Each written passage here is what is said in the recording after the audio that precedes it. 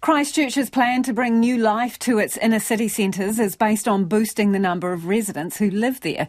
But nightlife venues say that could also threaten them. The City Council has approved a number of initiatives to tackle noise conflicts in the central city. Our reporter Anna Sargent and cameraman Nathan McKinnon have the story. It's the battle between the late-night bars and the residents wanting some peace and quiet.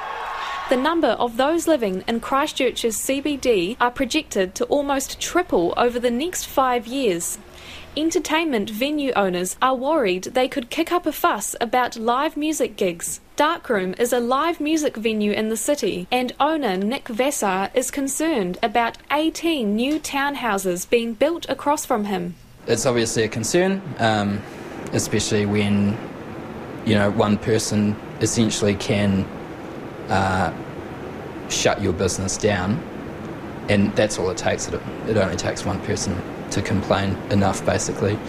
It threatens our livelihoods, and it threatens the sort of future of art and culture in the city. And he's right to be concerned, because one Christchurch venue, Duck Central, has already had live music shut down because of a local resident's complaint. Duck Central owner Richard Sinke says he's gutted to have to scrap live music and would support noise limits increasing in his patch. In this area here is 60 dBs, which is at his boundary, not ours. But that's equivalent to people talking loudly or, traffic going past, a bus going past.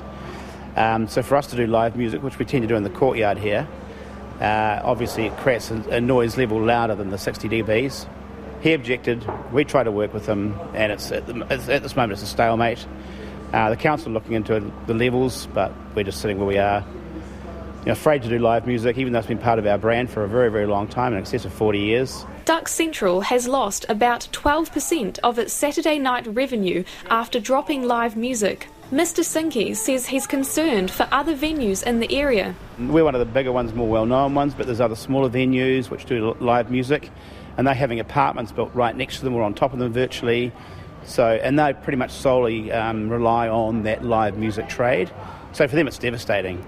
The council realises it has a problem and is working to help inner city residents and live music venues coexist together. Current noise rules have been in place since 2012.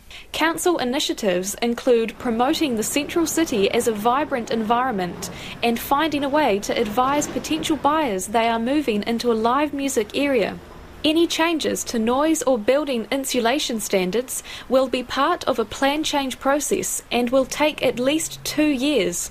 While venue owners support the initiatives, they say action is needed sooner to protect inner city nightlife. Nick Vassar says the situation is urgent. For us, it will be too long, it'll be too late, because we will have townhouses built directly next to our venues.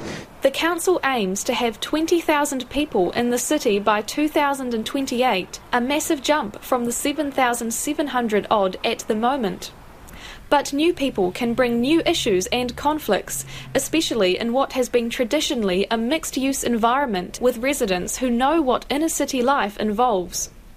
Alison Stringer has lived in the central city for about 40 years. She says both residents and live music venues should think carefully about what they're buying into. It comes down to the fact that, if you're buying into an area where there are likely to be noise levels, well, do your due diligence before you purchase. If you were just thinking about opening in a venue and there were already, apartments around, well then that's the reverse. That would be on the person opening that business. The problem is not going to go away. A recent council survey of central city residents found nearly 40% are bothered by noise of all types.